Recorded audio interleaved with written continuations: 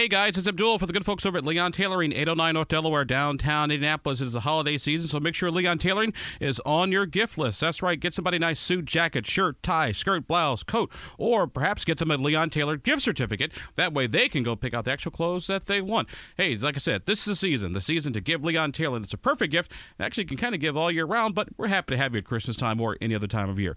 Leon Tailoring, 809 North Delaware, downtown Indianapolis. That's Leon Tailoring, 809 North Delaware, and downtown Indianapolis. Here we go. All right, check 1, 2, 3. Check 1, 2, 3. We're coming in 3, 2, 1. Well, we are continuing our conversation with various candidates from across the state of Indiana, and joining us now in studio is Destiny Wells, Democratic candidate for Attorney General. So, Destiny, Ms. Wells, thank you very much for being with us. Happy holidays. Happy holidays. Good to see you again. So, how's everything been going lately? Hey, we just turned the switch back on, and we are off to the races. So, we had all of our team return, which is a great sign. People want to be on the campaign. We have all that infrastructure in place from last year, and so it was just it was more of an exercise in waiting to launch. And making sure that we were supporting our municipal candidate friends through the election the first week of November. So why run for Attorney General? Apart from Todd Rokita, which we'll get to in just a bit. Yeah, well, I mean, no, as a little girl, I definitely didn't grow up saying I wanted to be Secretary of State. Right. I worked in the AG's office first. But with my military background last year, when the election security issues presented themselves, it just drew me to run for Secretary of State and to get my feet wet and see what it's all about. And we are light years ahead of where we started last year. And so with the AG seat being up for grabs with the incumbent right now, always on the hot seat, it was too much to resist. And it's also, it just... with my values and where I stand, I know the office can be doing so much better. I hate seeing how the office is being used and wielded as a political tool. And I think it should be back to business, similarly how we argued with the Secretary of State's office. What would be your priorities as Attorney General? We're running on about a 3-issue campaign right now, and we're wanting to make sure that everybody knows we know we're running for Attorney General, right? We're not running for U.S. Senate. We're not running for the governor's race.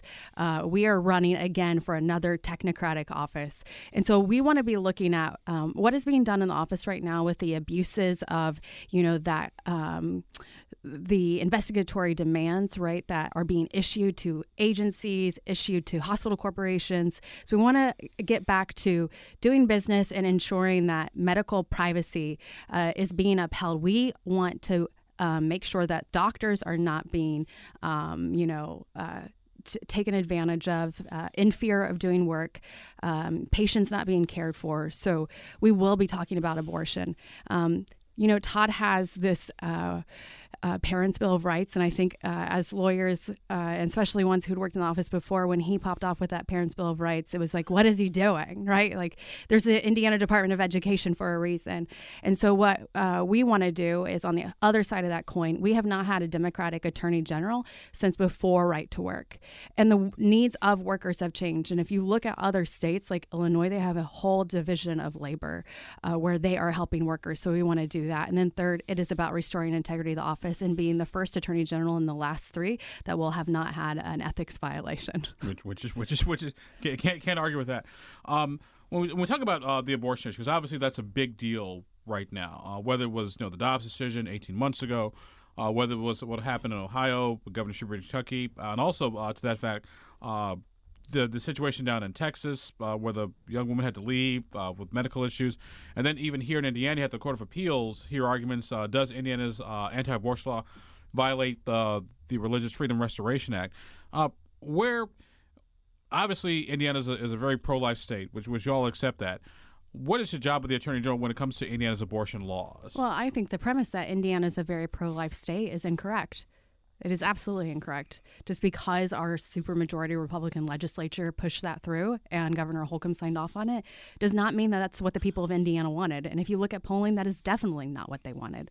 And what they also don't want is they don't want a sideshow created by the Attorney General. So you have to look at the AGs throughout the nation, right? You have 2 organizations that are at play here. You have DAGA, which are the Democrat AG Association, and then you have RAGA, the Republicans. RAGA, it just depends, which part of the country in. And so you have these cohorts of attorneys general who are trying to do things by filing these friends of the court briefs or looking for cherry picking certain venues where they can file complaints for policy ends and also just for political gamesmanship.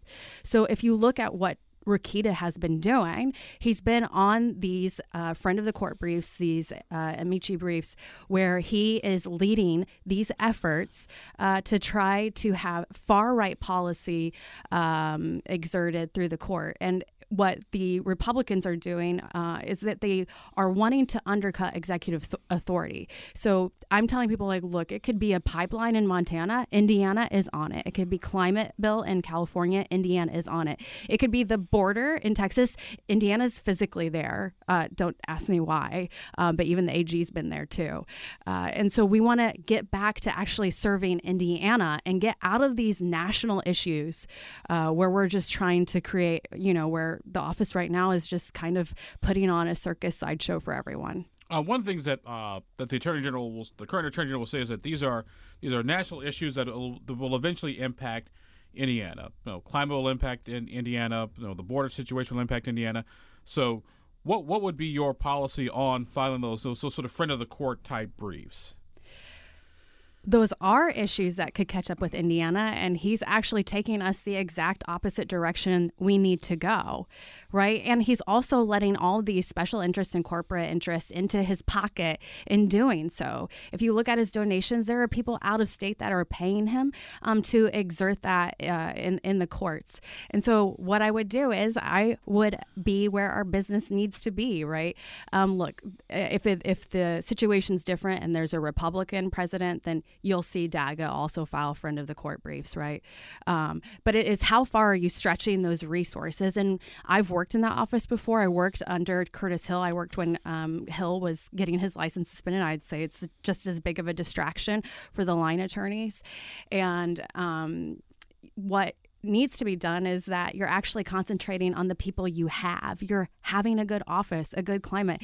You're attracting talent into the office, attorneys that actually want to work there, not attorneys. Like if you look through the abortion litigation with the AG's office, you will see very good attorneys left the office. They couldn't stand to have their name on those pleadings. And so I would make sure that we are improving the culture and the climate of the office and that we are making good, objective decisions in how that power is exerted. Let me ask you this, because like I said, once again, because I also another case that the Attorney General just filed a friend of the court brief was up in Michigan about keeping Donald Trump on the ballot because Rokita put out a news release and he was sort of leading the charge. I mean, I'm trying to figure out, what does Indiana have to do with the way Michigan decides who's on the ballot? We don't. But let's look at this, that he also made a very vocal announcement on the day we launched our campaign. Maybe you didn't see it in the paper because we pushed him out of the paper in that regard, but he wanted everyone to know that he was endorsing Donald Trump. He's doubling down. There's this little whisper campaign out there. I think your newsletter may have highlighted it, that he wants to be on the short list for U.S. Attorney General. I find that utterly disturbing. People need to realize that they're being used. They are just being used. He is a career politician. He's been in politics for 30 years now, and he's just looking for the next gig, but he's ran out of gigs at this point. So he has his eyes on jumping on Donald Trump's coattails back to D.C. Our guest on the program today is Destiny Wells. She is a candidate for Attorney General as we have our conversation with various candidates for office here in the state of Indiana. You ran for Secretary of State last go around. We polled, so you were tied back in the summer, I think it was. You and Diego Morales were tied 44, 42, something of that nature. But Diego won. Indiana sort of showed that it was a Republican state. What did you learn running statewide the last time around? What will you do differently? What will you do the same? Well, I think we proved our motto, right? Our motto was Indiana, a purple state with a turnout problem. And so what we saw in the last month of the election on election day was another turnout issue. That race is much different in that, one, it was a midterm, right? So turnout is going to be substantially lower than a presidential. Two, we didn't have an opponent until June, right? And Diego, while maybe the inside political circles knew who Diego was and would laugh about it, not the rest of Indiana didn't really know who he was. They know who Todd Rokita is, and this is a presidential. So I do want to highlight the numbers last year is that we had the closest margin in a Secretary of State's race since 2006. Since 2006, that's multiple Secretary of State races. And in 2006, that's when Todd Rokita only won by about 5 to 6 points for his Secretary of State spot then. Our guest program is Destiny Wells. Obviously, it says it's a presidential year. More people will come out. What is the Destiny Scott plan to turn out those voters that you folks need? Yeah, we have to mobilize and turn out. It just can't be a bunch of ranting all year and then show up on election. I think I saw you on election day last year, right? You kind of look around and you're like, that line doesn't look as long as I wanted it.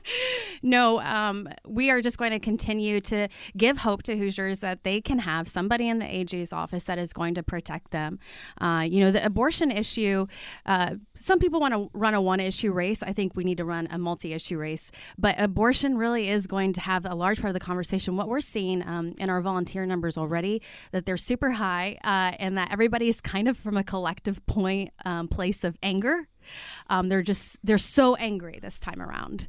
And so we're hoping that energy is going to get people to the polls. We're going to be doing all the other technical stuff in the background. Obviously, we have to raise a lot more money. I've been quoted as saying I have to raise enough money to meet people at the end of their nose. That's kind of where the Hoosier electorate is. And that's just the climate right now. So we have a lot of plans to make sure that we are going to have that boost in numbers next year for turnout. Obviously, a place like Marion County, Democrat, you do very well. Allen County, the region, Evansville proper.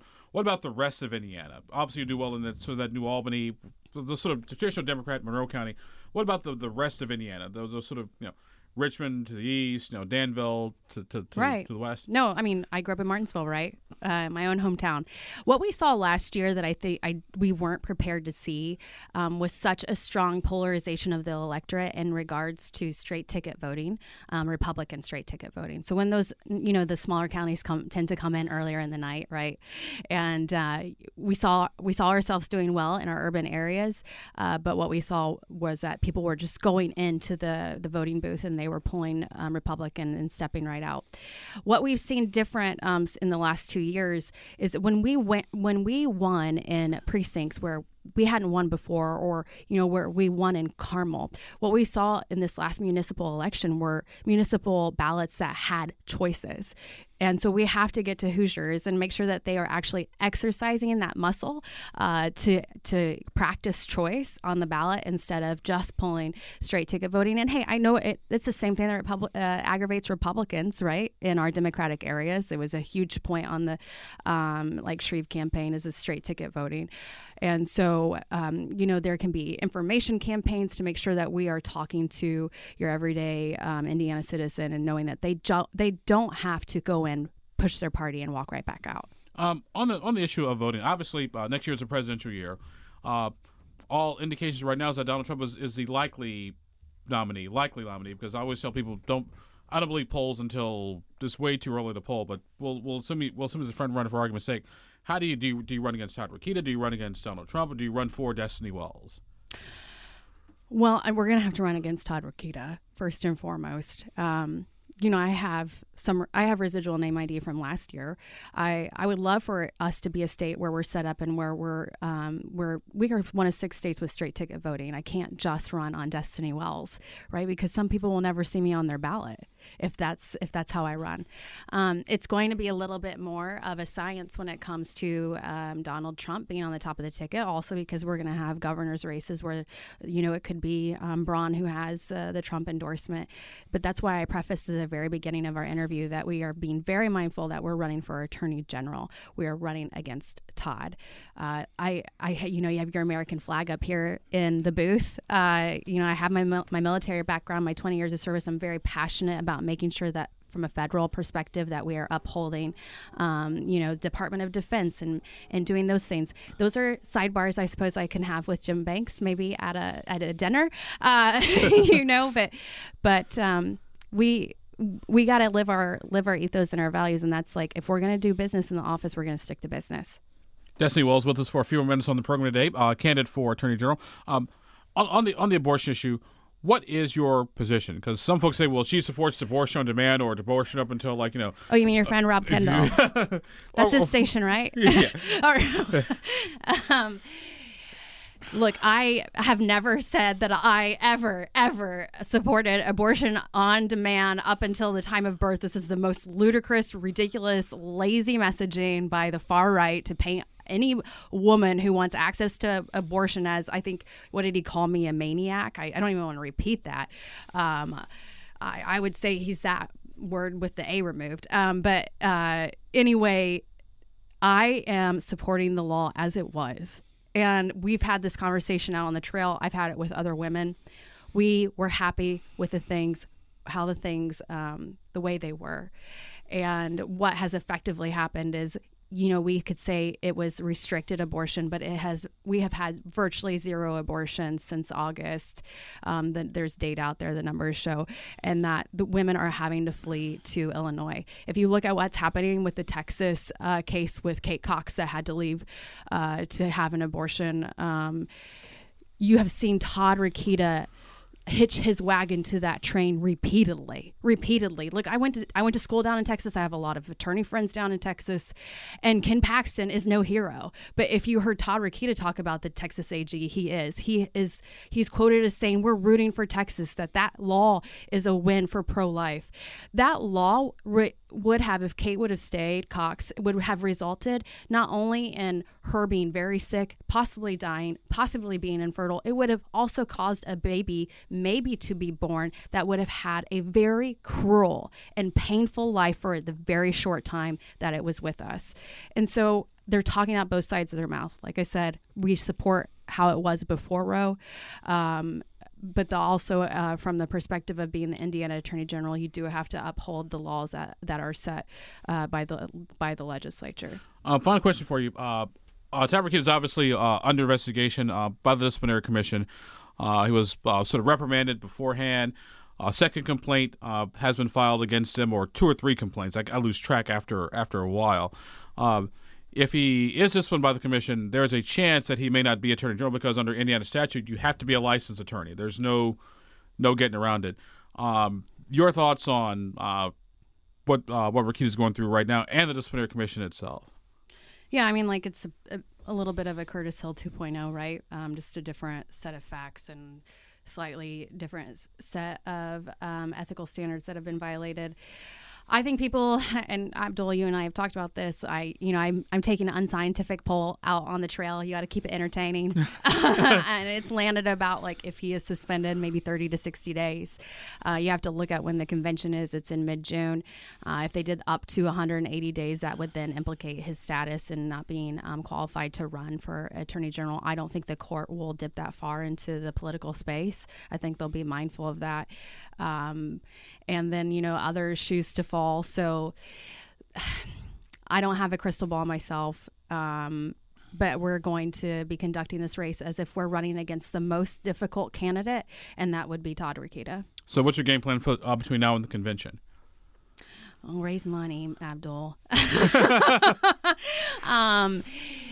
I have enjoyed reconnecting. Really wasn't ever out of connection with our Democratic folks throughout the state, our PC members, our party chairs. And so we'll just be going through and fostering support and raising that money and, not going to say the secret sauce, but doing everything that we know we should be doing that we learned from last time. All right. Well, Destiny Wells, candidate for Attorney General. Destiny, thank you very much for being with us. Nothing but the best of luck. We'll talk to you again next year. Okay, bye-bye. This podcast was produced and edited by Chris Spangle and Leaders and Legends, LLC. If you're interested in starting a podcast or taking yours to the next level, please contact us at leadersandlegends.net.